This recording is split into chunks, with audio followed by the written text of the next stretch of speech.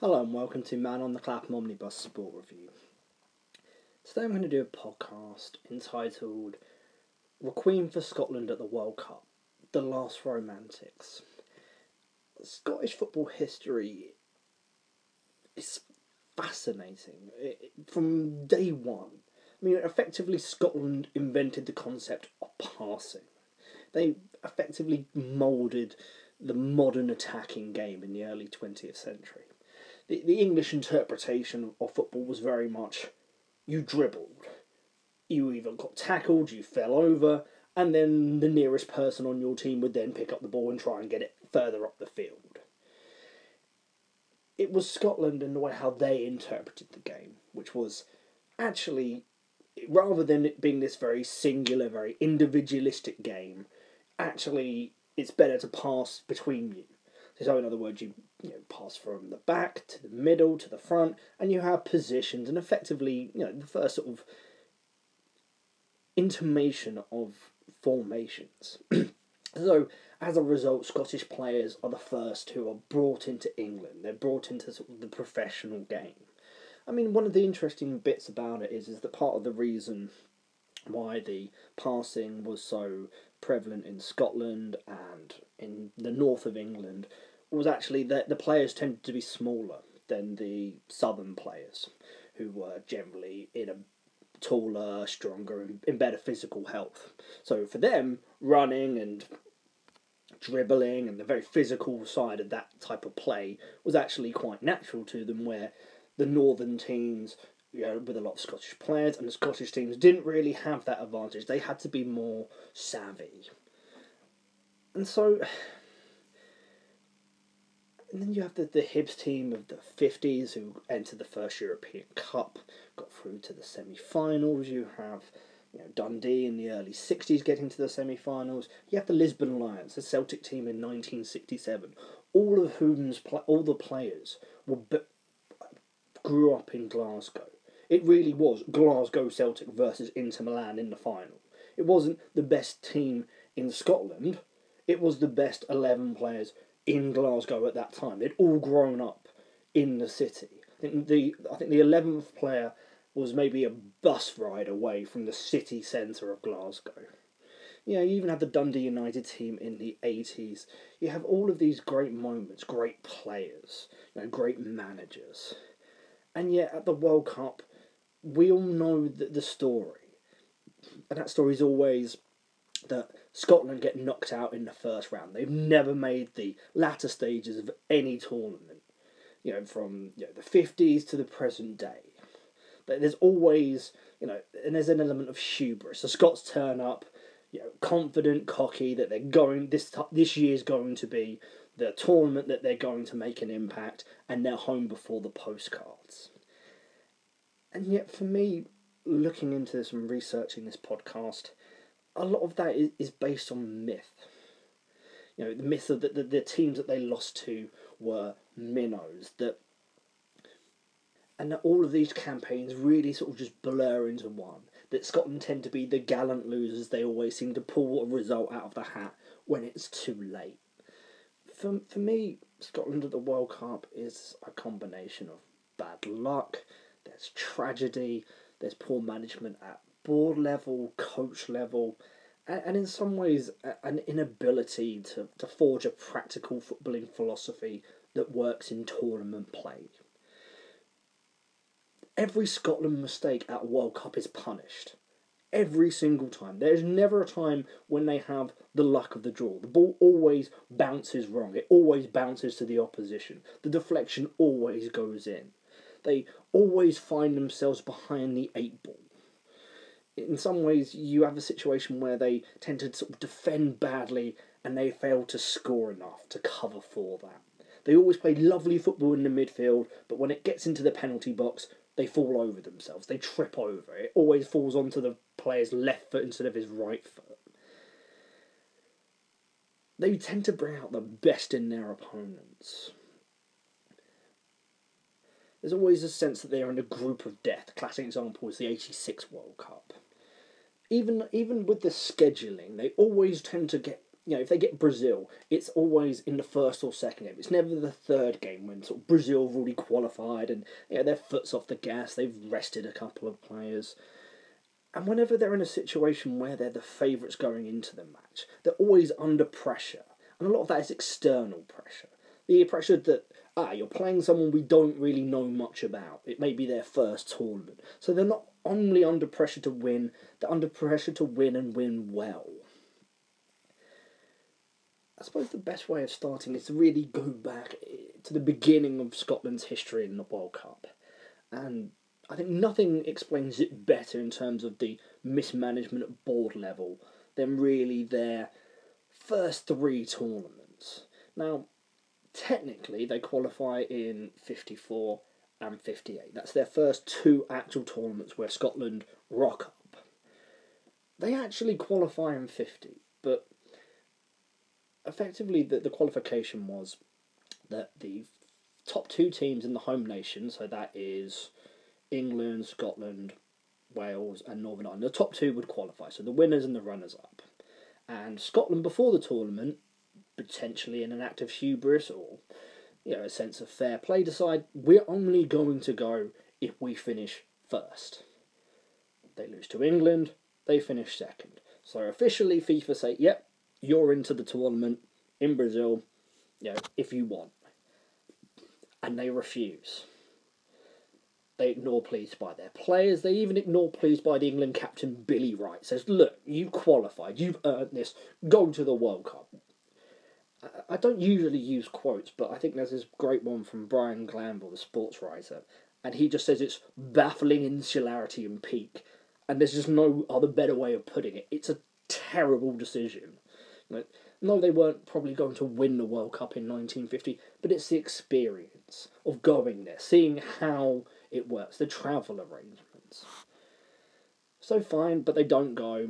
For England, they don't do particularly well in that World Cup, but it's valuable experience.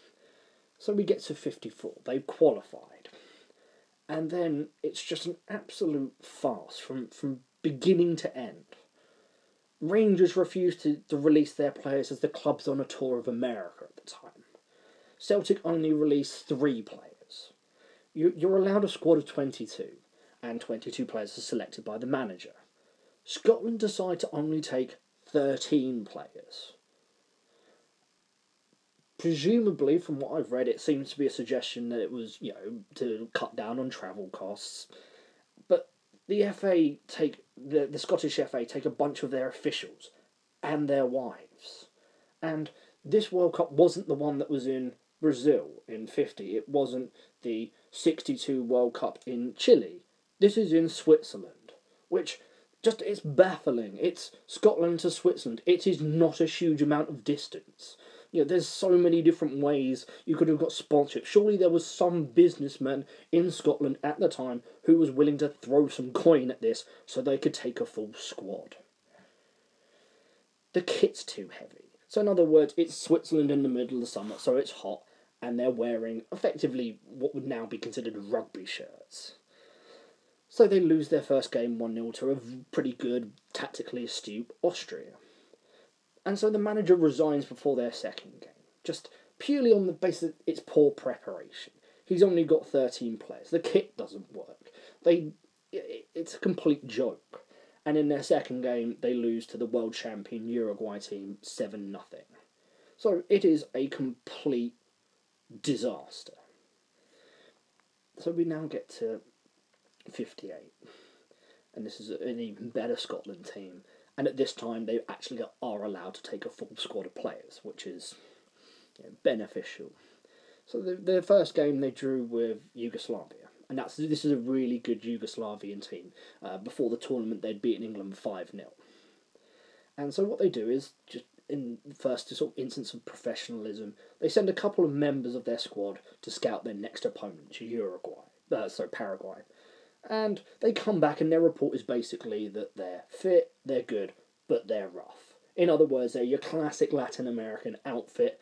They are going to be tough.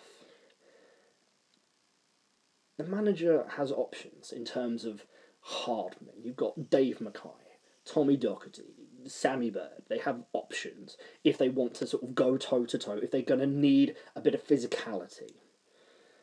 But the manager omits those players, selects a fairly lightweight attack, and they lose 3-2. Now, and this is where the first sort of element of personal tragedy gets in. The manager was supposed to be Matt Busby, the legendary Manchester United manager. But he wasn't present at the finals because he was still recovering in hospital from his injury stemming from the Munich air disaster. So effectively, it was the assistant slash trainer that was managing them.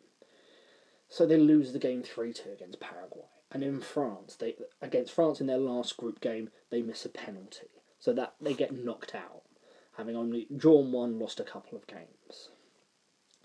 And in the 60s, they have a couple of very close, sort of, in terms of qualification. In 62, they were 2-1 up in the dying minutes of their last qualifying game against Czechoslovakia.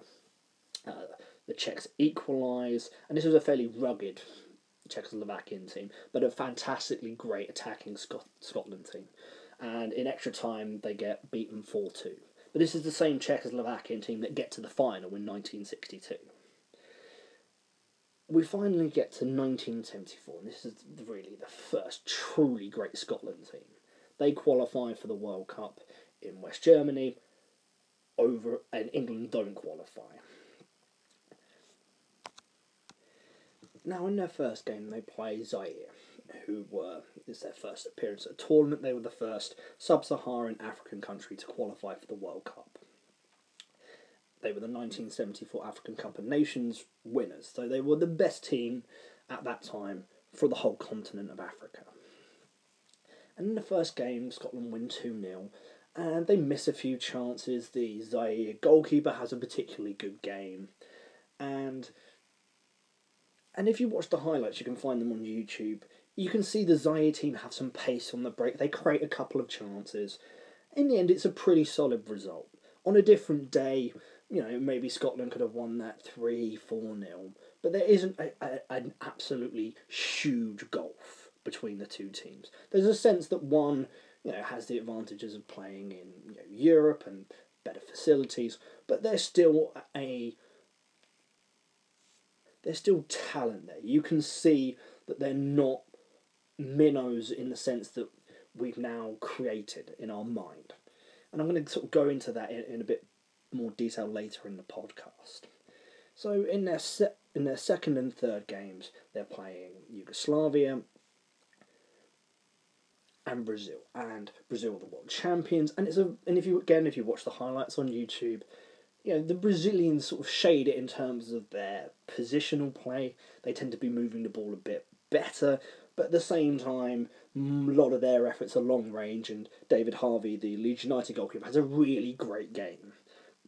Scotland have a few chances. It's in terms of chances, a lot of them are long range efforts, but the Brazilian goalkeeper makes a few good saves, but he constantly spills the ball. One time he spills the ball, and it sort of deflects off the Scotland player, and just goes sort of inches wide. It's a game that could have gone either way. And against Yugoslavia, Scotland score a good goal, and they concede their only goal of the tournament. Now, the problem is that they get knocked out on goal difference, because in the second game, Zaire completely collapse. Effectively, their manager was Yugoslavian, and as a result, because they were playing Yugoslavia, they decided the powers that be in the FA, which was a huge entourage of people who were linked with the Mobutu regime, sit there and sideline the manager, make some changes to the team which weren't beneficial at all, and Yugoslavia get batter Zaire 9-0. So of course, obviously, Yugoslavia had the huge advantage in terms of goal difference. And I'm going to go in a bit further detail in terms of whenever there's a battering at the World Cup. So probably your three most famous examples would be in the modern World Cup, so really kind of post 66, is you have Zaire losing 9-0 to Yugoslavia, you have 82 El Salvador losing 10-1 to Hungary, and in the contemporary World Cups you have 2002 where Saudi Arabia lose 8-0 to Germany. You could mention the semi-final between Brazil and Germany, but I think that's a slightly different thing in terms of where there's a minnow and an outfit that absolutely hammers them. And it's very easy to look on it and say, well, those teams didn't deserve to be in the World Cup. They were minnows, they were hapless. But there's always a deeper story to it, which make it more interesting and really gives, which really sheds lights on it. I think you look at it in a different way once you fully understand the sort of background of it. I've given you kind of a few hints of what happened to Zaire, which meant that really the Scotland game against Zaire was them at their peak, and that everything after that game in that tournament, it just completely fell apart. And it's not really Scotland's fault that they saw Zaire at their best. Had they played Zaire second, I'm sure they would have put 6, 7, 8, 9 goals past them. It was that kind of situation. So really, with 74, they're unlucky. You know, they could have easily beaten Brazil. On a different day, they could have beaten, Yugoslavia. You've had a situation where Harvey's had a fantastic tournament. They played some nice stuff. They haven't embarrassed themselves in any way, shape, or form. Which then leads on into 78. 78, again, England haven't qualified. You have this fantastic Scottish team. You've got Graham Souness, won the European Cup with Liverpool. You had Kenny Dalglish, who'd had success with Liverpool and with Celtic. You had Joe Jordan, who would end up playing for AC Milan. You had quality all throughout that team. Yeah, they've beaten England in 77. That's a famous one where the Scottish fans run onto the field at Wembley and break the goalposts, and cut up the Wembley turf and take it back to Scotland.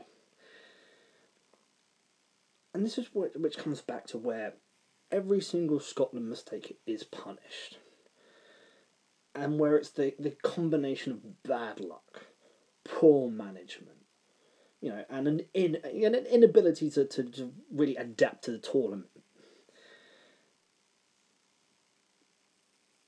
In their first game, they're playing Peru. Now, Peru were the 1975 Copa America winners. Now, this isn't one of those situations, let's say, comparable to Denmark in 92 in the Euros and Greece in the 2004 Euros, where an outfit gets lucky, strikes gold for a couple of weeks and wins the tournament. The 75 Copa America wasn't actually a standalone tournament. It wasn't 3 or 4 weeks in a specific set country. It was far more done in sort of Champions League style. So there was group stages, home and away, and two-legged ties.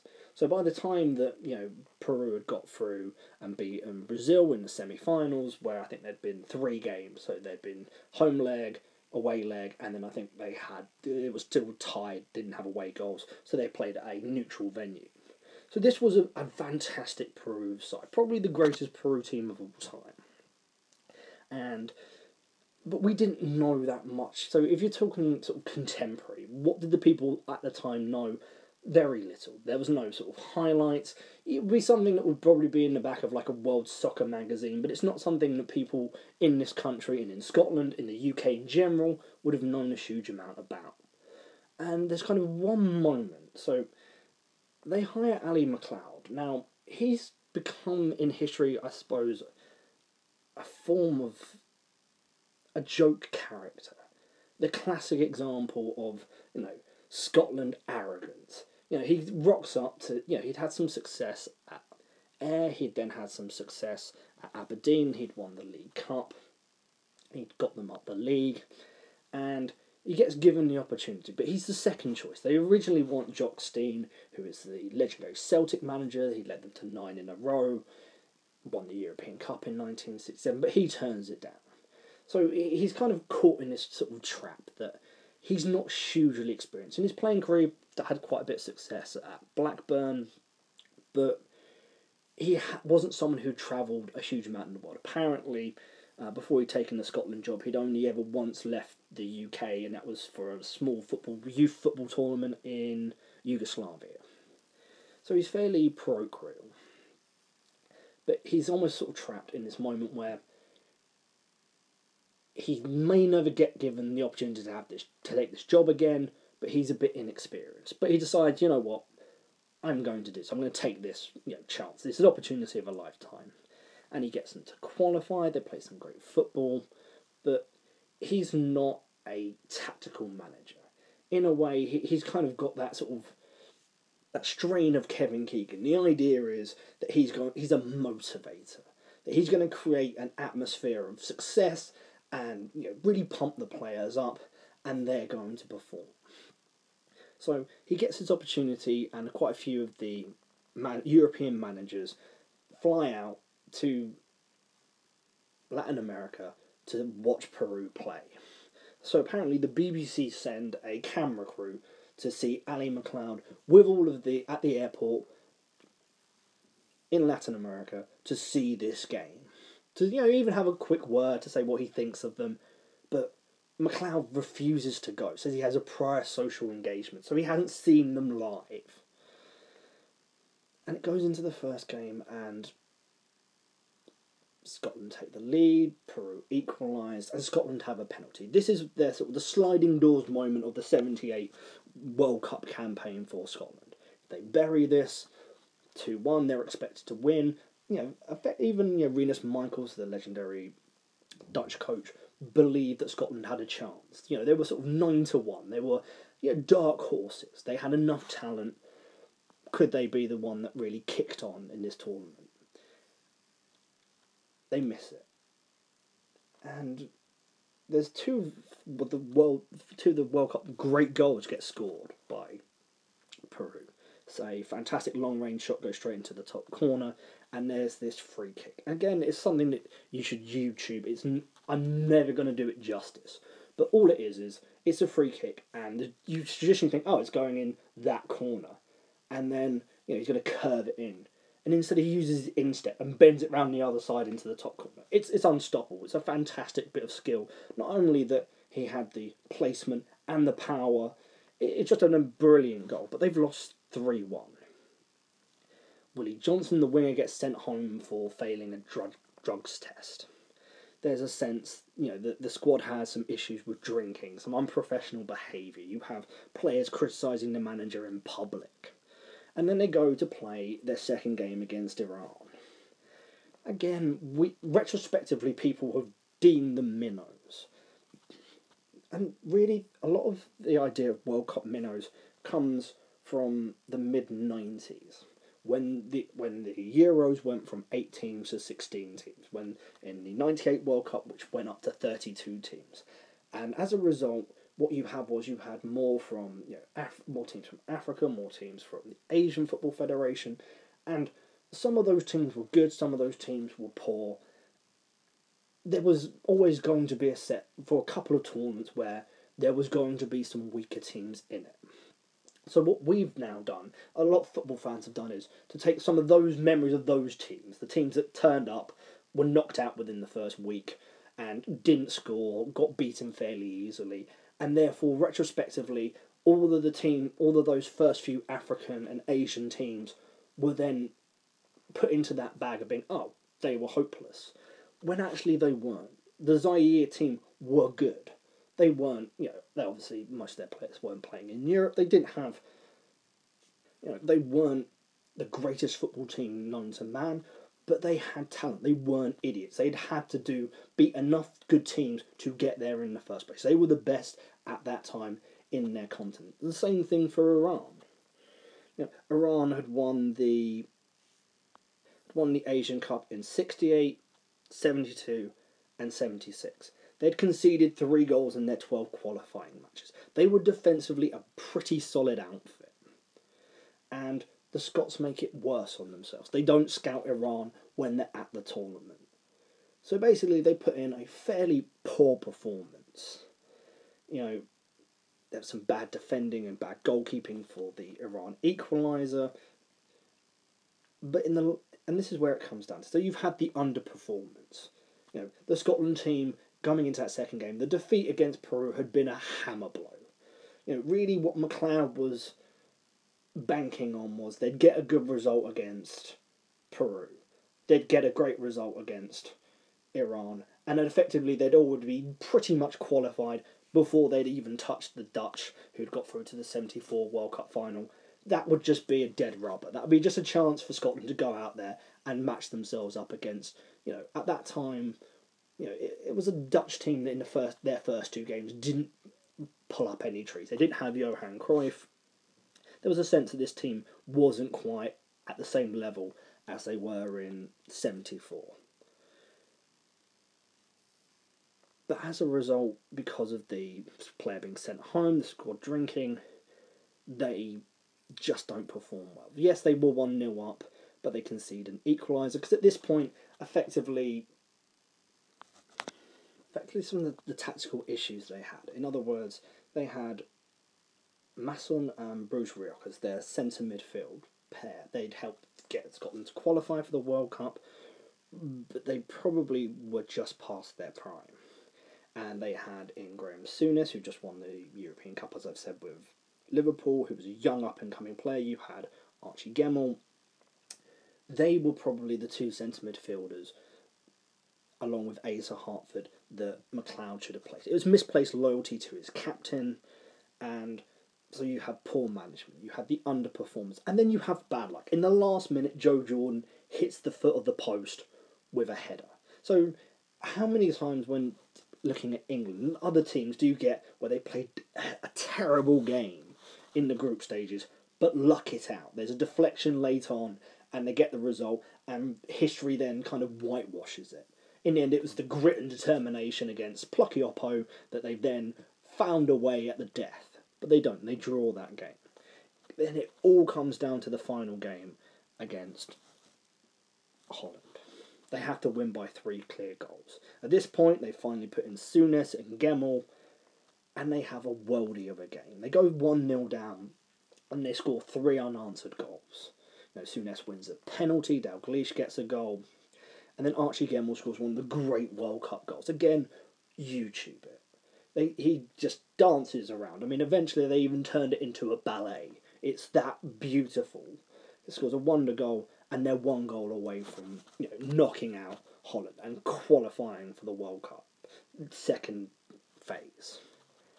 And then you get the Dutch goal at the other end, and Johnny Rep spanks one in from 30 yards. Even he's admitted in interviews afterwards that he just really closed his eyes and hit that ball as hard as humanly possible.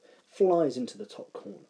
I mean, for all of the mistakes that they made at the '78 World Cup, for all of McLeod's problems in not being the best tactical manager, they were victims of some absolute wonder goals.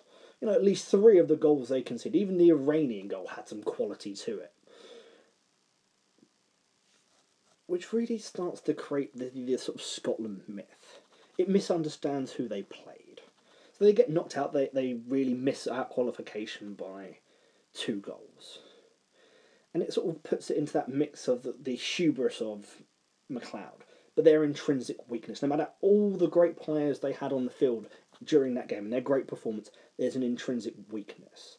It's always a little bit too little, too late. Which I think is sort of fundamentally unfair in many respects. So again, you've had a situation where really for 2 World Cups in a row, they've missed out on goal difference. The '74 outfit I think were fairly blameless. I think the '78 outfit made their own problems, but still, even in the Dutch game, they have a couple of goals that are ruled out for fairly spurious reasons. On a different day, it could have easily, it took a moment of genius, from Rep, kind of in that depths of knowing that if the Dutch didn't get that goal, if they didn't do something of great genius, they were probably going to get knocked out. The momentum was all with Scotland. Which then leads us on to 1982 in Spain. Again, they qualify. And their first game, they're playing New Zealand. Again, New Zealand first time qualifying. And it's the sins of the father game. So in other words, they all remember '74. They all remember the Zaire game. They all know that in a tough group where they're playing, Brazil and the USSR, and it's a good Soviet side. They need to put a huge amount of goals past New Zealand. They need to be in the absolute box seat with regards to goal difference. So they go 3-0 up, but they're still kicking on. They're still desperate to get more goals. They need to, they're almost trying to score 10 goals, 11 goals. They're trying to put ridiculous numbers on this side because everyone's perception of New Zealanders, New Zealand play rugby, New Zealand play cricket. They are not a footballing nation. They don't have that footballing pedigree. They're not well known. And so as a result, they leave some gaps at the back. They're a little bit sloppy and they concede a couple of goals for 3-2. But even if you look into it a bit deeper, you see that the New Zealand manager, who was an Englishman, at half-time rips into them, says, go out there, play fearlessly. And the 2 goals they score are quite good goals. Yes, there's some slack Scotland defending, but even then, Scotland still then, Archibald comes off the bench, gets a couple of goals, 5-2. Maybe it's not the perfect result, but it's still, they won 5-2, they won their first game. They try and put up a fight against a very good, Brazil 82, one of the better teams in World Cup history, even though they don't win. They play some beautiful football. It's kind of the last truly Brazilian side. From that point onwards, they get far more. It's far less philosophical. It's far more about actually getting the result than it is about just playing the sort of purity of traditional great Brazilian tournament football. So it kind of leads them into their final game against the Soviets. They need to win to get through. And so as a result, they're behind the 8 ball. So in that game, they draw 2-2. And it's one of the saddest sort of moments. It's because they're chasing the game, they're having to leave gaps at the back. There's a long ball over the top. The 2 Scotland centre-halves go for it, they collide with each other, and it just puts the Soviet player clean through, gets the goal. So they're 2-1 down with and that's in the sort of 83rd minute. In the 86th minute, Graham Souness gets an equaliser, and so, again, they're just 1 goal away from qualifying. If they get that win, they're through, draw 2-2. Again, they've missed out on goal difference. And again, there's an element of bad luck, maybe had they defended a bit tighter against New Zealand, but you can understand their desire to put goals past them. You've had that situation with Zaire, where you needed, weight of goals was going to be, a key factor. And then you're on to 1986, and again this is where tragedy comes through. So they qualify against Wales in a really tight game. With a few minutes to go, they're not going to qualify. They get a late goal, and just as everyone's celebrating, the players, the fans, the manager Jock Stein, who's finally taken on the job, has a heart attack and passes away. So his assistant, a man you may have heard of, Alex Ferguson, takes on the job for the finals as the manager. And they get put in an absolute group of death. One of the great Denmark teams of all time, the eventual finalists in West Germany, and Uruguay, who are always streetwise, who usually have 2 or 3 deep, really talented players, and 8 hard men. And then, they lose their first 2 games narrowly against the West Germany. They score a good goal, Jordan Strachan, lose against Denmark. And in their final game, they're playing Uruguay in Mexico. It's hot. It's not really, ideal conditions for Scotland, but within the first few minutes, there's an absolutely filthy tackle. Again, it's well worth a YouTube from the Uruguayan player. Takes out, I think it's Gordon Strachan, and the ref, unexpectedly, even if you listen to the commentator was really expecting a yellow, but this is where football was slowly but surely starting to change. Hands out a red. So, the advantages with Scotland, and some of the tackles that you see even from the few minutes of highlights were cynical from Uruguay. They decided that they were just going to get the draw. They weren't really that interested in getting the win. They were going to block him out. In fact, almost the red card just gave them the excuse that they needed to defend in numbers. And Scotland played some lovely stuff. But again, with the bad luck, the chances always fall to the wrong player. They didn't quite have that cutting edge that they needed to get the result against dogged opposition. In the midfield, they play some lovely stuff, but the chances, and even the sort of gilt-edged chances they do get, they don't put them away. Which then sort of brings us on to the last two finals that Scotland qualify for, 90 and 98. In 1990, they qualify over France, and this was a period of time where France had some fantastic players. I mean, a lot of those players involved in the French squad were part of the Marseille team that won the European Cup in '93. You've got Cantona, you've got players like Ginola, Papin. So it's an achievement. I mean, the point is that probably from, I'd say, maybe 78 to 86 was really when the Scotland teams were at their best. Probably, maybe, I'd say somewhere between 78. Or you can make an argument for 74, but I think 78 is kind of the best Scotland team they ever had. And there was still quite a large amount of quality in terms of players like Strachan in 82 and 86. By 90, it's starting, the decline is starting to settle in. It's still a great achievement. Anytime Scotland qualify for a World Cup is a fantastic achievement compared, if you consider the size of the country, the population in comparison with the other nations they're battling against. And so they're kind of put into this interesting group. It's Costa Rica, first time they've qualified from CONCACAF. You've then got Sweden and you've got Brazil. In the first game, they're playing Costa Rica. So naturally, again, the emphasis that people had was they're going to batter Costa Rica. They've then got a chance against the Swedes. And then hopefully by then they've already qualified so that the Brazil game becomes effectively a dead rubber. Costa Rica are one of those. We now know that Costa Rica are good. They get through to the quarterfinals of the World Cup in 2014. We remember Paulo Wanshop. There's this, they play skillful, interesting football. We remember 2002 when they play Brazil in the group stage, the eventual champions Brazil, and it's 5-2. And they just score some fantastic goals. It was a real throwback World Cup game with two teams that weren't that bothered about defending. This was before Brazil really tightened up for the sort of second round onwards. Went at each other, and 5-2 was a fabulous game. But this time we don't know that. And in the end, Scotland have the majority of the chance. They miss a couple of sitters. The Costa Rican goalkeeper has an absolutely stunning game. And Costa Rica get one on the break. Scotland have put probably too many people forward. There's an overlap. And it's quite a skillful goal with some nice touches.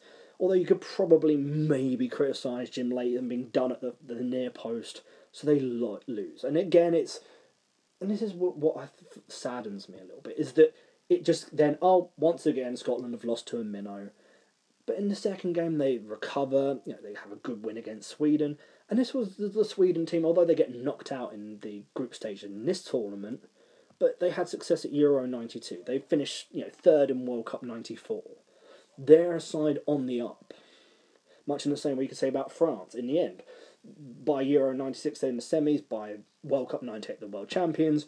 By 2000, they're the reigning world and European champions. Which then again leaves you into this final group game against Brazil. It's 0-0, could go either way. And there's a shot. Leighton fumbles it, but it fumbles perfectly to the nearest Brazilian player, who it's quite a nice finish. He takes it well. It's kind of quite a narrow angle, and it's knocked them out again. So again, it's slightly unlucky. On a different day, probably more often than not, they'd have got that equaliser against Costa Rica if they'd taken their chances, but they've been knocked out again. And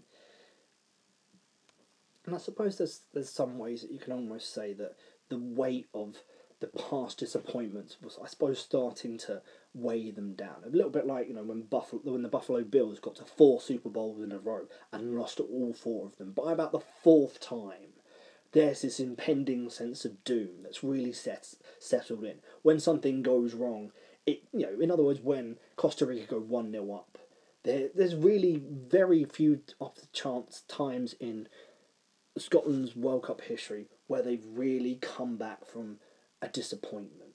In other words, when Iran equalise, they don't get the winner. Really, the only time that they've ever done that was against Holland, and that was kind of a different scenario where Scotland could just throw the kitchen sink at it. And it's somewhat unfortunate that, again, they put, in the group, they always seem to rock up against the team that just is lights up the tournament. In 78, you've got Peru, and now in 90, Costa Rica get to the second round unexpectedly. Which then leads us finally to 1998. They've qualified, and they're given another really tough group. An excellent Norway team that had filled with Premier League experience, and Brazil, who were the reigning world champions. Even the other team in the group, Morocco, were a pretty solid outfit. And again, they get Brazil in the first game. Not the third game when Brazil could have gone through. It's the first game. And it's the opening game of the entire tournament. They're expected to turn up and be hammered and just be happy to be there. In other words, just to add some colour. So you've got all the Brazilian fans, the Samba, the team that are favourite for the tournament. And then Scotland, who have got the Tartan Army and, the happy losers. And that was that's how it was set. And the Scots play really well. They defend pretty well. They show a bit of attack. And the Brazilians are really sort of running out of ideas. But just before half-time, there's a set piece. Goes to the near post. Scotland defend it badly. 1-0 Brazil. Half-time, just before half-time. The thing that I think everyone then thought, right, second half, Brazil will kick on. They'll put a couple more past Scotland and it'll be game over. Night-night Scotland. But they don't. Scotland go up the other end in the second half, get a penalty. John Collins buries that penalty. Almost for the first time ever, Scotland get a penalty in a tournament and actually put it in the net. Game on. And then it's fine. You've now got into the sort of 80th minute. 10 minutes to go. Are Scotland at the Stade de France in the first game of the World Cup going to join the Cameroon team in 90 as being the shock opening coda to the tournament? But as I said, by the time you get to 98, the Scotland team is, broadly speaking, ageing. They're in their early 30s.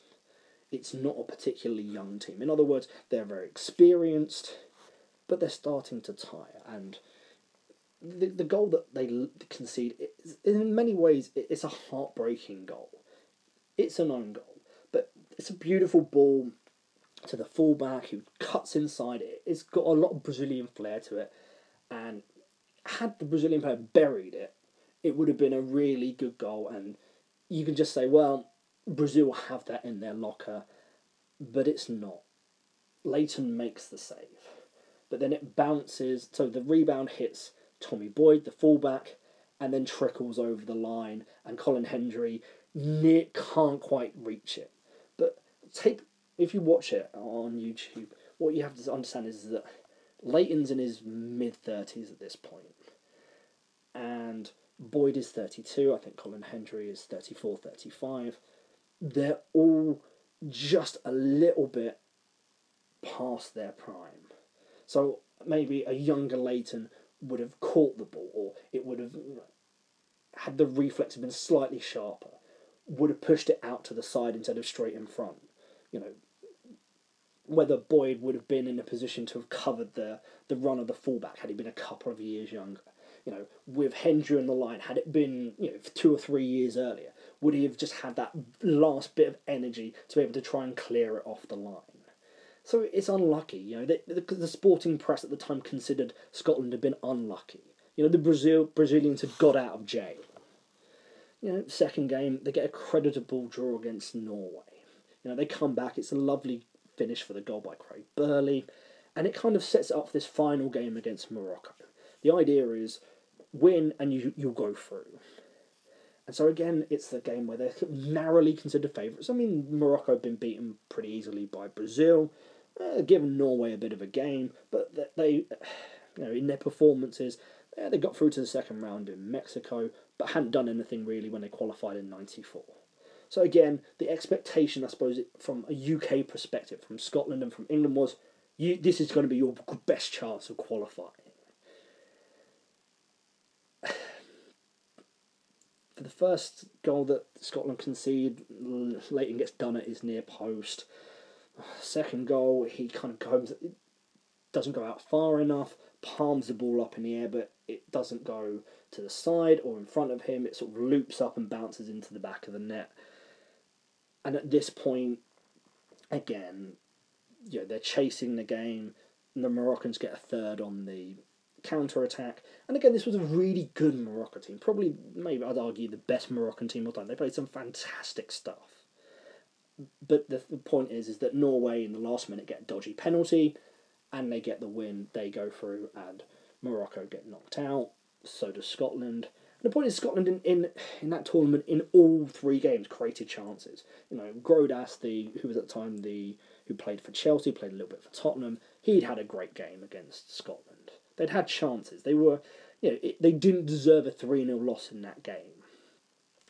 This is the Euros rather than the World Cup, but in the Euros in '96 when they qualify, again they get given a group of death. Switzerland, who'd done well in the '94 World Cup, England, who are hosting the tournament, and the Netherlands, who'd got through to the semi-finals of the World Cup. And in '98, would get through to the semi-finals. They get a 0-0 draw against the Netherlands. They get a 1-0 win over Switzerland. So again, defensively, they've tightened up, but they don't create huge amounts of chances. But again, they're 1-0 down to England, middle of the second half. They get a penalty. Gary McAllister misses it. Now, if you actually watch it, the ball just slightly trickles off the penalty spot just as he's taking it. Seaman makes a great save. It sort of bounces a little bit, fortunately, off of his elbow. But Scotland had the corner, still game on. And then from that corner, England goes straight up the other end, and Paul Gascoigne scores an absolute worldie by flicking the ball over Colin Hendry's head and belting it past Andy Gorham. And they get knocked out again on goal difference because while 4-0 down to England, Patrick Kluivert in the last minute kind of nicks one through David Seaman's legs. Again, it's unlucky, it's unfortunate. And I also want to add that I'm not necessarily hammering Jim Leighton. He gets credit for making 3 different finals, 9 appearances. He was, the best goalkeeper they had. I don't think they had a huge amount of goalkeeping depth during those years. Andy Gorham was a pretty solid goalkeeper, but I suppose now looking back on it, sort of in totality, the key question is what unites these perceived underdogs that Scotland have lost to in World Cups? With Iran, because we've seen an Iran team in '98 that wasn't great. We've seen teams like Saudi Arabia get battered. Is in the sense that we now think that team in '78 were no hopers. But the point is that to counter that, the team that qualified out of Asia in '66 World Cup was North Korea, who went on to knock out in the group stages Italy and went 3-0 up in the quarter-final against a really fantastic Portugal team that got to the semi-finals and had Eusebio. They lost 5-3, but the point is you can't sit there and say that, North Korea, who were playing in these Asian Cups in the 60s and 70s, were a pony, because they're not. We know they got through to the quarter-finals in England. So Iran, by being the premier side in Asia during that time period, they can't be hopeless. They were a defensively decent outfit. The point is that they conceded a few. They weren't, they were always going to get knocked out, but they were defensively solid. The goals they conceded, there was 4 penalties they conceded in the tournament. 2 of them against Peru, and I guess the point is that there's a little bit of a Latin bias. In other words, the home fans would, the fans there would be cheering for Peru over Iran. Same thing with Holland. You got one of the world's most admired teams, and the team from Asia that no one knows really a huge amount about. And so there was question marks. A few of them were a little bit dodgy. One of them was supposed to be outside of the box. But so as a outfit, they were defensively a pretty solid outfit. They knew how to defend. When you take Morocco, if you look at the team that they had, is that you had one of the stars of the tournament was Mustafa Hadji, Yusuf Chipo, Tahar El Khalish, all of whom had productive Premier League careers. Chipo and Haji with Coventry. Haji eventually moved on to Villa, to Hayal Khalij at Southampton. You even had Nuruddin Naibet, who had an excellent career in Spain for Deportivo La Coruña. Even spent a couple of years at Spurs. One of my favourite Spurs goals, not for the... Yep, he scored against Arsenal. It was a well taken sort of half volley. But if you actually watched it, it's when we lost 5-4 to Arsenal, is that he runs into the crowd and everyone's hugging him. And just at the corner of the screen, you see this guy, and I presume he must have known Nuruddin Naibet. I can only guess. But, he kind of looks of Arabic extraction. He's wearing some sunglasses. He sort of jumps over this dog pile and just kisses Nuruddin Naibet on the cheek. And it's just really bizarre. You just don't, you see people getting, players getting mobbed by the fans. You just don't see one of them lean over and kiss him. And Nuruddin Naibet seems absolutely fine with it. That's why I can only guess that it was like a family member or a friend who was just really excited by seeing, this centre-half bury a goal against Arsenal. But, so we now know, and Morocco were really unlucky to be basically in the last minute screwed out of the second round of the France '98. They were one of the surprise teams of the tournament. With Costa Rica, we now know with Paulo Wanchope scoring that wonder goal for Derby at Old Trafford. We now know retrospectively that actually Costa Rica are a great footballing nation. They produce talented players. They play a bright and interesting brand of football. And yet, to an extent, you could argue that Scotland have contributed to these successes. They're too open. They don't have a huge amount of pace at the back.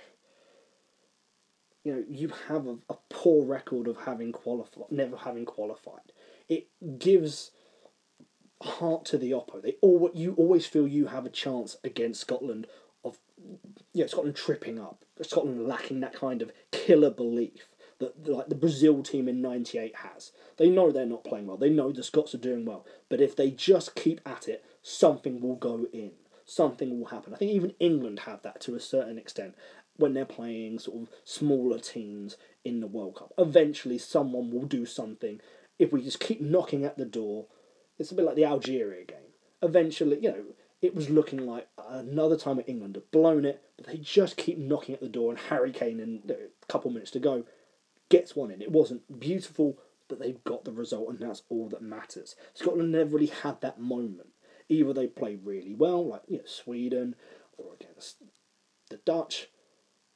There's no time when they've skanked it, against either Costa Rica or against Iran, where they haven't played well, but they've just done enough to get the result.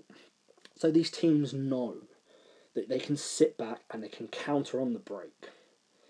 And that Scotland will probably, even if they are in the ascendancy, will tend to spurn the chances. And in many ways, because Scotland have this great history of almost creating, attacking, beautiful football, historically. They've had great managers, great teams, great players. And the fact that they always qualify on merit. They've never accidentally got to a World Cup. They've qualified out of tough groups by playing really well over an extended period of time. That's even with home advantage, they've got results away from home against top teams. So, and it's always a set against this backdrop of qualifying against the odds. So naturally, when they get to these tournaments, they're not going to sit there and turn up, as if they are a minor, moderate team who are just happy to be there, who are just going, like Iran have historically done, just defended in numbers and tried to nick one on the break. It would be seen as a betrayal of Scotland's footballing heritage. So, in a way, as a result to their credit, they bring out the best in their opponents to their own peril. So, I'm going to take this sort of moment. I said earlier in the podcast I was going to sort of expand upon, why there's always a backstory behind the teams that get absolutely annihilated at World Cups. So we'll start with Zaire in '78. So the expectation was that there was a lot of promises made by the Mobutu regime, who were an awful regime. He was a despot. And before the tournament, he gives them houses and he gives them green VW cars. and there's promise that there will be money paid during the tournament, and there's also an expectation that's possibly a little bit unrealistic that they'll make a solid impact on the tournament. So what happens is that after they lose to Scotland, and losing 2-0 to a very good Scotland team, sorry, yeah, Zaire 74, there's nothing to be ashamed of, but things start to kick off. In other words, there's a huge amount of government people surrounding, and cronies of Moboto. There was even supposed to be a witch doctor, and threats were made. And so, by the second game, the changes were made, they sidelined the coach, and as a result, and the money promised to them wasn't being delivered, the squad morale failed, and they got battered 9-0 by Yugoslavia. At which point, things got very serious, very quickly. In the final game, they were told they can't lose anything more than 3-0 or they would be killed when they came back to Zaire. And with the Moboto regime, that was serious. That actually really was a threat. And so can you imagine going into a game where you haven't been given the money you were promised, you were kind of stabbed in the back by your own organisation, your own FA, put you in a position where in that second game, they had absolutely no chance. 5 or 6 of the team had been pulled out. The changes were made. There was no tactical basis for it. And now suddenly you're playing this world champion Brazil in a game in which if you lose by X number of goals, your life and your family's life is on the line. That's an incredible pressure to put on them.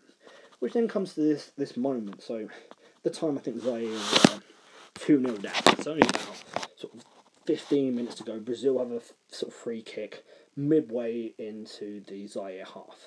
And there's a big wall. And one of the players runs out and just smashes the ball into the crowd. Now, at the time, there hadn't been many African teams in World Cups. They boycotted the '66 World Cup because they felt it was unfair that it weren't given more places in qualification. So we were in a situation where people didn't have a great knowledge of African football or African players. Really, you'd had Eusebio, you'd have a couple of players of African extraction that played for France, maybe in the 50s, but so at the time it was considered naivety. That it was simply they didn't know the rules or weren't respecting the rules. In one of the earlier games, one of their players had been sent off for kicking the referee in the backside. The referee actually sent the wrong player off, but it was just within that and the fact that they'd lost 9-0 to Yugoslavia, it just looked like a bit of a mess. But now we actually know the backstory is that the person who got the yellow card and kicking the ball away was doing so to waste time. Was to try and put the Brazilians off because those players at the time thought if we can see 1 or 2 more goals, our lives are over. So they lose 3-0, and there's this probably a very eerie sense when they go back to Zaire that they could be murdered. And they were held at the presidential palace for about 3 or 4 days, where effectively, presumably, the decision was made whether to kill them or not, and they were released, but none of these people, their lives weren't the same afterwards. Some of them never played again. A lot of them fell into this kind of poverty. So instead of being heroes, like the first sub-Saharan African team to have ever qualified for the World Cup, and won the African Cup of Nations, instead they were almost sort of treated in pariahs. In one of the instances when they kind of look back on it, I think maybe 5 or 10 years ago, one of the players was working as a taxi driver and he was still using the green VW that he'd been given by the government, for qualifying for the World Cup, and he was still using that car.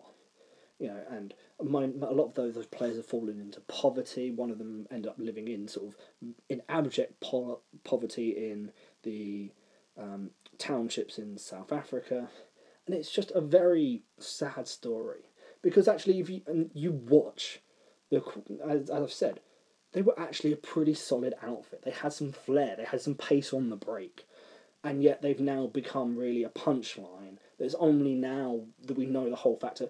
They're really heroes in a way. It's like even if you take like El Salvador, they lost 10-1 to Hungary, but the actual backstory of it is that they weren't ever in a million years expected to qualify. It's a little bit similar to Panama in 2018. Yeah, they got battered 6-0 by England, but to have qualified over the United States, you've had many more players, better stadiums, better facilities, better absolutely everything. It's not their fault they overperformed to get there. They deserve immense amount of credit for qualifying in the first place. Much in the same way, El Salvador had one professional. They had this terrible trip. They had sort of 3 different trips to get to Spain from El Salvador. So it wasn't just one plane, it was 3 different planes. They even stopped off to play a Brazilian club side. Yeah. They only got there 3 days before the tournament started, before their first game. So FIFA said, here's 24 balls. The actual match balls that were being used so you can practice. They went missing, so they literally had to ask Hungary, can we borrow a couple of balls in the warm-up so they'd have actually a football to kick around. Against Hungary, in their first game, they had kind of suicidal tactics. They were just going to play beautiful football and try and win this game, which, again, this was a Hungary team that finished above England in qualifying. This was a very good, very tactical Hungary team. And the thing is, even after 27 minutes, they made a sub. Now, if you're getting battered in a game after sort of 15, 20 minutes, generally you take up a striker, put on a midfielder, tighten up. The manager, who was 36 at the time, one of the youngest managers to qualify for a World Cup at that time, took off a midfielder and put on a striker. You have to admire it, but obviously 10-1, yeah, it was suicidal tactics. In a lot of these stories, it's always like you have one bad game and then people tighten up. In other words, that you circle the wagons. And in their final 2 games against a great Belgian team, a great Diego Maradona-led Argentina team, they don't get battered. They perform well. They even create a couple of chances, and they deserve respect. Because, in one of the examples, after they lost 10-1, the waiters at the hotel said, look, we'll give you a game just so that you can boost your confidence. And they battered them. And one of the waiters was given an unflattering nickname by the El Salvador players. I imagine it's probably that this guy was heavy, but that's my guess. Anyway, he found out about this nickname that he'd been given and confronted them. And there was a bit of a shouting match. And naturally, the manager of the hotel said, well, I'm firing you, you can't be rude to guests. The El Salvador players went on, said we'd go on hunger strike unless you rehire him. And they did. The point is, El Salvador had been wrecked by civil war, by infighting, and brutal juntas. The fact that they qualified for the World Cup over all of these teams in CONCACAF who were better, who had better players, who were professional. In fact, is that the 2 or 3 of those El Salvador players end up having football careers in Spain afterwards. I always hate the idea that these two or 3 instances, which isn't fair on those players, means that every single team that from Africa and from Oceania and from Asia get kind of tarred with these brushes of being hopeless when it's not really accurate. There have been teams since the expansion in 96 and 98, the World Cup and the Euros, who haven't been great. But yes, I still like there being 32 teams in the tournament because I think that the World Cup should be open to all. Yes, there will be some teams, from 28 to 32 who aren't particularly great. But there's been so many teams that have come out of nowhere that deserve their opportunity. Even if you take Saudi Arabia in 2002, when they got battered 8-0 by Germany, this wasn't a Germany team that 9 months earlier had lost 5-1 to England. They had qualified through the back door. They'd beaten a fairly, a Ukraine team that's on the downslope from the heydays of the late 90s under Valery Lobanovsky. And so Saudi Arabia's weakness was set pieces. So they had Carsten Jango, who was 6'4", you had Miroslav Klose, who'd only just broken into the team, and they knew exactly what to do. And they were going to hurt Saudi Arabia. They were going to punish them. They weren't going to stop at 5 or 6. They were going to make a statement, and Saudi Arabia were going to be the team to take that punishment. But the point is, the only reason that they had qualified is that Japan and South Korea had already qualified as hosts because they were hosting the tournament. So you still had 2 spaces left whereby had it been held in Europe or in Latin America or in Australia, they probably wouldn't have been good enough to qualify. What they were the most experienced team left in the Asian qualifying tournament, because they qualified in 94 where they'd done pretty well, and 98 where they'd done less well. So that's the thing, they were an ageing team that were just good enough to qualify. But even then, even afterwards, their last two games against, an Ireland team that got knocked out on penalties against Spain in the second round, and a particularly talented, Cameroon team. They only lost 1-0 to Cameroon and 3-0 to Ireland. But the third Ireland goal was in the 87th minute. They had weaknesses, but there's always a backstory to it, which leads us on really in a way to the myth of Scotland, in terms of their failures at World Cup, and to an extent, it's almost an English narrative. It's a story that is covered by English newspapers and television at World Cup time. In the build-up, you go for great World Cup moments, and then you have this story of Scotland not qualifying and all of these moments. It's too easy to aggregate them all into one set of results.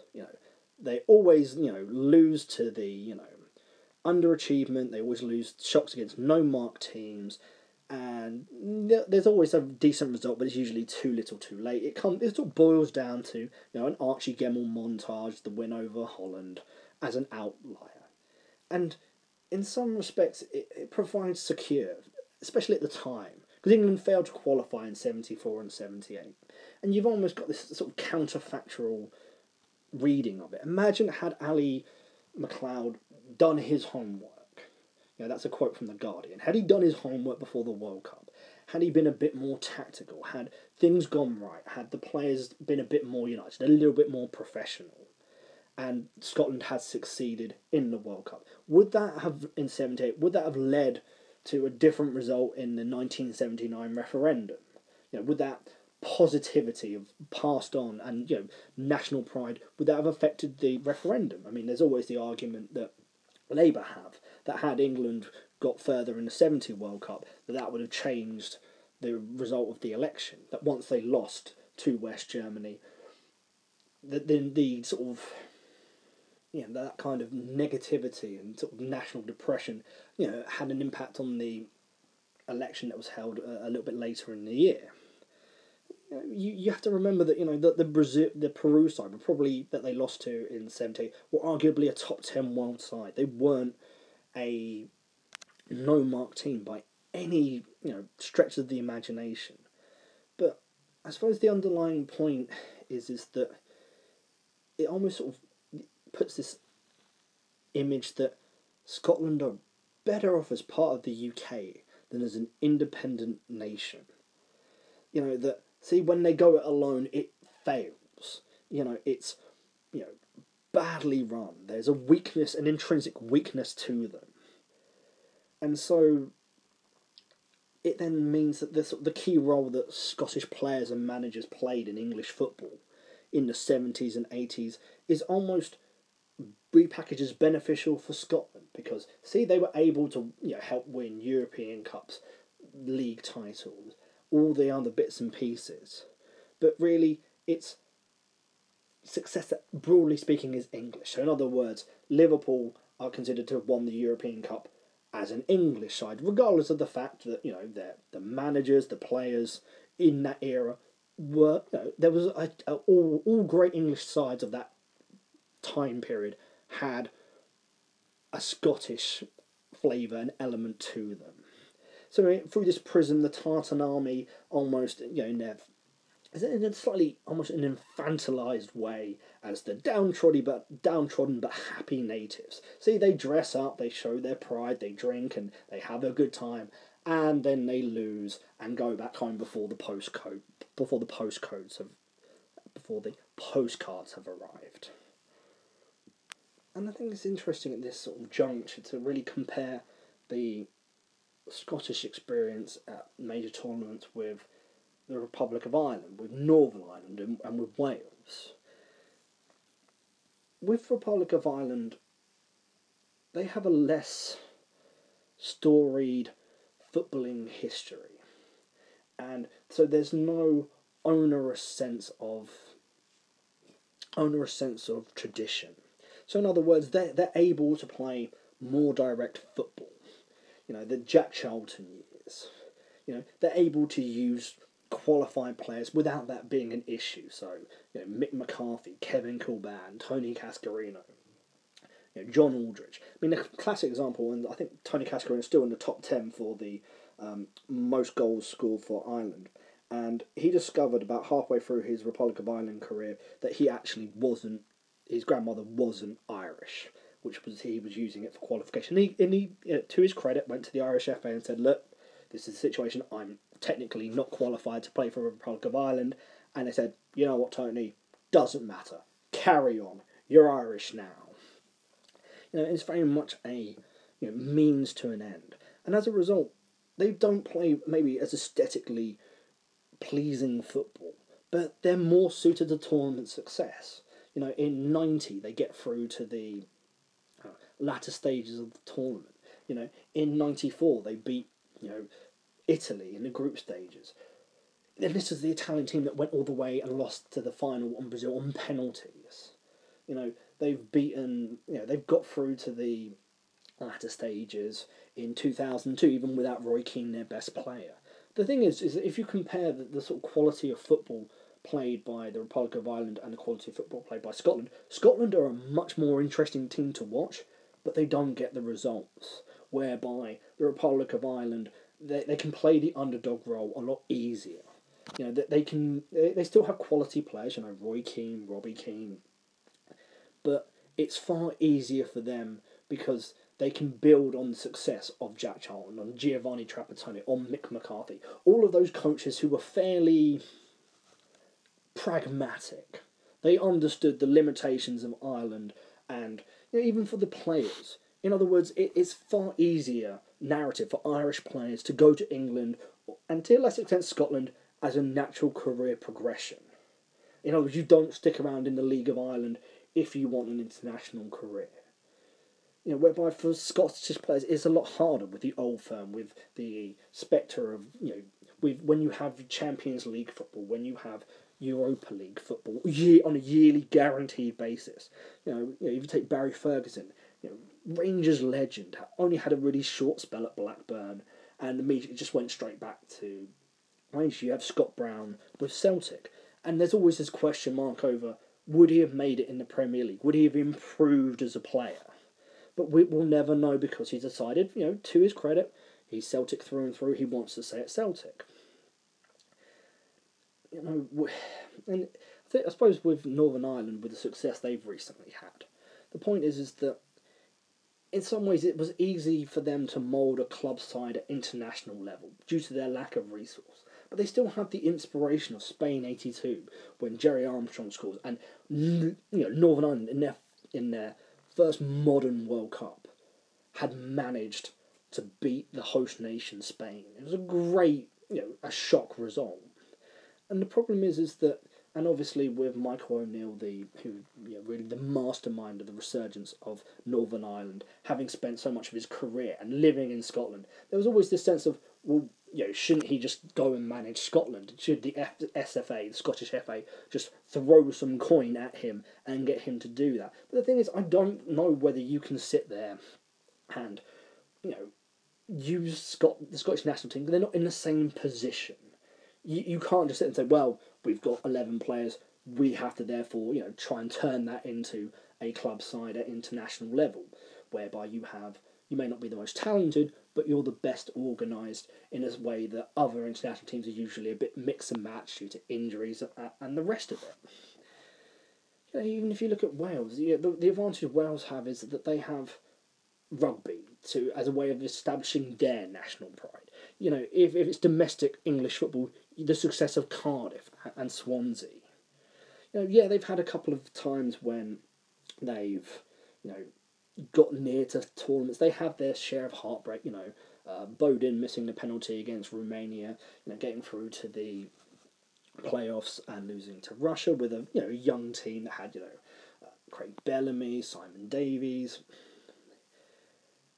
But the difference, I suppose, with Wales is that they threw increased money into infrastructure and youth development, and a lot of their youth players go through English academies. It's a lot easier to to go from Wales into an English like Gareth Bale with Southampton.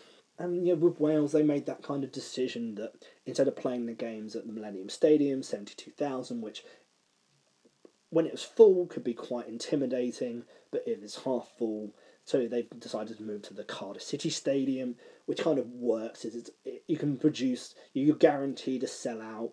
It's a club ground. It's kind of got that edge to it, whereby with Scotland, you have the problem of the sort of dilapidated Hampden Park. If you don't play there, then there's really not a huge amount of use for it. You have some poor infrastructure at the grassroots. You have the current infighting, the fractious battles in the domestic game. By Wales, they have all these young players, some interesting coaches, and they can build on the sort of the Gareth Bale team that got to the Euros semi-finals. Whereby I suppose with the contemporary Scots team, they're weighed down by the legacy of the greats. In other words, the contemporary Scotland team will never compare to that golden era of Scottish football, where you had Souness, Dalglish, Harvey, Billy Bremner, all of those players, Joe Jordan. Scottish football isn't as strong as it once was. It's never going to be that productive in terms of managers, in terms of players, as it was in the 70s and to an extent the 80s. But you've also got this level of legacy of failure, whereby the Northern Irish can say, we qualify for the Euros, we have the 82 World Cup. With Republic of Ireland, they can say, well, look, we've had the qualification under Mick McCarthy, Jack Charlton, even Giovanni Trapattoni. There's always something to work off of. Whereby with Scotland, it's that need to have great football, which is their Scottish philosophy. But you've then got a legacy of failure to match it. So in other words, you're never going to be Graham Souness, and you've never qualified. And obviously with the last 20 years having not qualified, and you've actually, even when you have got there, you've never got to the second round. You've never had that one signature Scotland team that has gone further. So I can imagine that's the problem. And it's part of the reason what Northern Ireland, Mike O'Neill said, is that the players had been so used to losing that it was quite easy for them to mug off. So in other words, they weren't feeling great.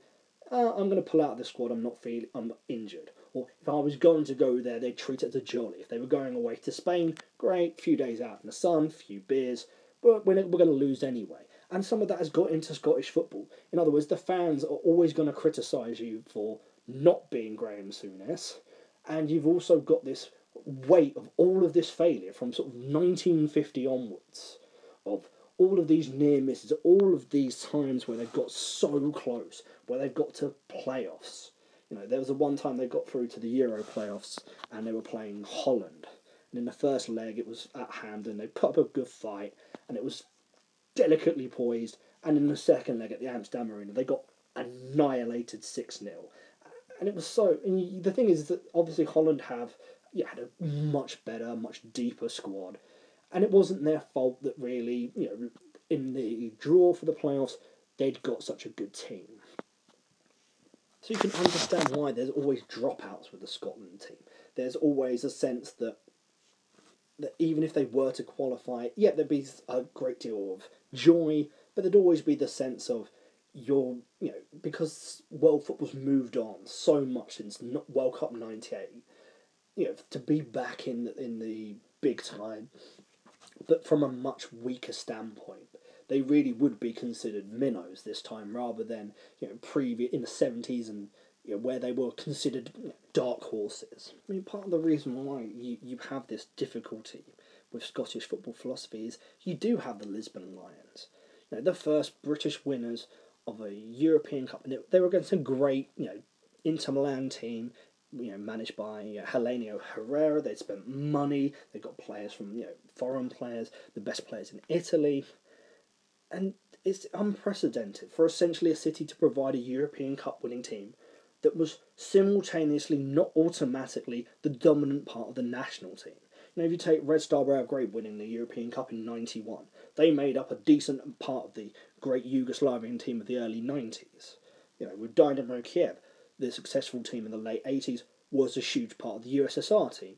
And then, under Lobanovsky, in both cases, they were a massive part of Ukraine's, team of the late '90s when Dynamo Kiev got to the semi-finals of the Champions League. You had a situation where some of the best Scotland players weren't playing in Scotland in 1967. So you've got Dave Mackay, Dennis Law, Billy Remner, David Harvey, Peter Lorimer. They were all playing in England. They weren't. You had Ian St John at Liverpool. You had Jim Baxter, one of the geniuses of Scottish football, was playing for Rangers.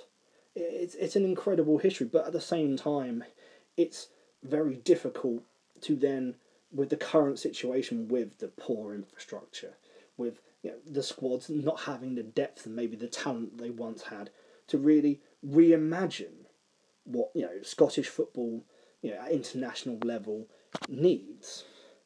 It will feel a defeat if you then suddenly if you decide to play all of the games at Pittodrie when it's cold, wet, and miserable, and make it as difficult. To really play a kind of underdog role, because you're in a way almost discarding this fantastic heart and ingenuity of the Scottish football in general and of the World Cup years. It's a sort of 74 to 98. But again, you do now need a far stronger defensive framework that acknowledges its kind of limited resources. I mean, one of the things that's really interesting when you take sort of Scottish sport as a whole is that it's always tethered to what England are doing. And the point is that England react better to losing to Scotland than Scotland do to beating England. Basically England use Scotland at sport as a yardstick. If you draw, if you lose to them, it therefore requires improvement, reform, immediate, something has to change. Whereby for almost Scotland, it's a generational peak. It's not a building block to the next stage. It's, we finally beat the English. Brilliant. It's like rugby union. We all know how England lose to Scotland at rugby union. It's Murrayfield, it's wet, it's a 5:30 kickoff, or even quarter to 5. It's wet, miserable, raining, driving rain, wind, and it's a low scoring game, and Scotland just fight it out, and England just don't get stuck into the game enough. But that's not a building block. In other words, when you get to a World Cup, it's not going to be a bear pit of Murrayfield. It's not going to be in the cold and wet. It's going to be in a neutral venue, and all of those other bits and pieces. So, if you take the last sort of rugby union, England were 31-0 up at half-time against Scotland. Annihilated them. Scotland come back, nearly win, and England had to get a last-minute try just for the tie. But the point is that England then make the changes, Eddie Jones, the coach, does, and they go on to the final of the Rugby World Cup, the next Rugby World Cup. They beat the reigning champion All Blacks in the semi-finals. The Scotland international team don't make the quarter-finals of the same tournament. In cricket, England lose a one-day international to Scotland. They call up Jofra Archer to improve their bowling unit because they conceded 300 plus to Scotland, even though it's a sort of postage stamp of a ground. They go on to win the World Cup. Now, obviously, with cricket, it's a bit unfortunate. Scotland, due to the ICC rules, weren't able to qualify, and they were kind of screwed in their own way in the qualification stage. But it's still the wider point, is that then Scotland's results since then have been pretty good, but it's not. But it's still, it's not going to be. It's going to be a great moment in Scottish cricket history, but I don't know whether it's going to be a sea change, whether it's going to be a profound turning point. I hope it is. I hope they get to the stage where they are qualifying regularly and they have more of a chance. It's a fantastic that it's one of the things that I always love to mention to people, that more people in Scotland play cricket than they do rugby. Even if you take football, let's say in the recent qualification when England drew Scotland, England sort of went past Scotland at home fairly easily, and at the end of the season there was the return leg at Hampden Park. England go 1-0 up. In the last sort of 5-10 minutes, Scotland score a couple of fantastic free kicks, and they're 2-1 up with just seconds remaining.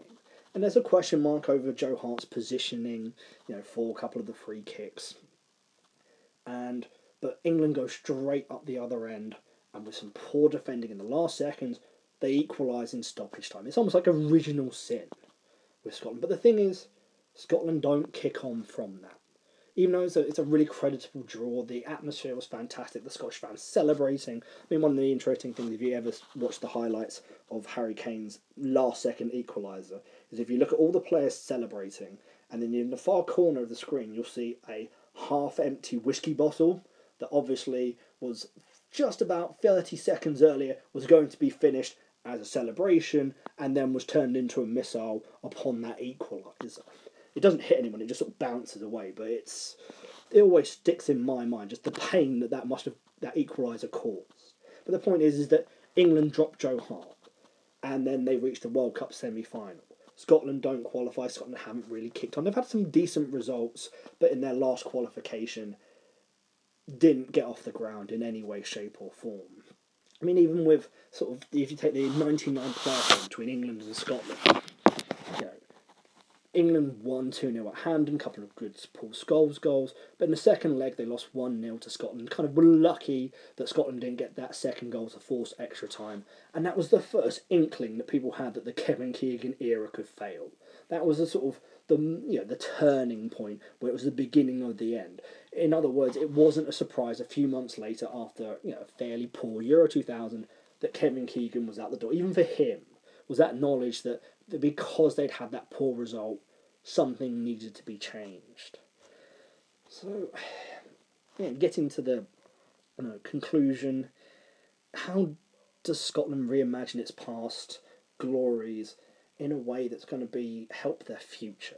You have the great Hibs team of the 50s, Dundee United in the 80s winning at the Nou Camp.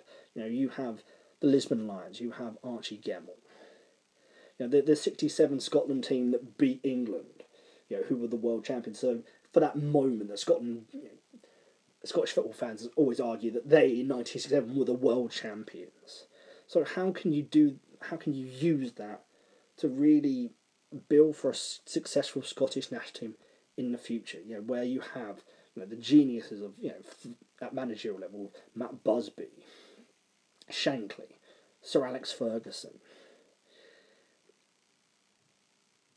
I think you have to start by acknowledging the failures. The mistakes of Ali MacLeod, the mistakes of the Scottish FA in the 50s, and some of the battles right now that are being fought, for how Scotland should reimagine its future. I mean, this is really a companion podcast to one I did a couple of years ago about Scottish football and where it should go. And I've always advocated that I think that's for Scottish football and for the national team, the best thing to do would be for Rangers and Celtic to move into the Premier League and to then reimagine the Scottish Premier League as a way to get young Scottish players playing football, and to really strengthen the other Scottish teams, get them playing in the Champions League and the Europa League in a way that's actually they're likely to have success. Right now, even the successful Aberdeen teams of the last few years haven't really made much of an impact in Europe. It's only really ever Rangers that they take up so much bandwidth in Scottish football that nobody else really has a long-term chance of success. But also, we need to celebrate the great football Scotland have played in World Cups. Joe Jordan's goals, Harvey's goalkeeping, Souness, Strachan, get them all Dalglish. The purity of the football, that it brought out the best in all Scotland's opponents. Give me a Scottish football team at the World Cup rather than the recent Northern Ireland team, the recent Republic of Ireland. It was much of I give respect to both of those teams. They were both fantastic in qualifying. That was a great achievement. There was still a ruggedness. There was still a defensiveness. In other words, Northern Ireland got to the latter stages of the last Euros, but they'd only won one game out of the three at the group stages. And in the end, they lost in the second round to Wales. Their tournament record was played 4, won 1, lost 3. It wasn't particularly fantastic when you compare all of the Scotland teams who were played much better football, who've been screwed by goal difference, by bad luck, by the scheduling. It makes better World Cups for all of us as fans. It's the World Cup at its romantic best. It's two teams from different countries, different philosophies, going at it for the best reasons, for trying to play the best football, rather than dogged defending, trying to, 0-0, but we might nick one in the last minute for 1-0. All of the attritional games that we've seen in the last few major tournaments. For me, let's all hope that Scotland and the Tartan armies grace international tournaments, again. They bring out the best in tournaments, in terms of the fans, in terms of the football, and in terms of the desire to play the best quality football, to really maintain the tradition Scotland have always had for managerial excellence and footballing excellence and the purity of it. Thank you for listening.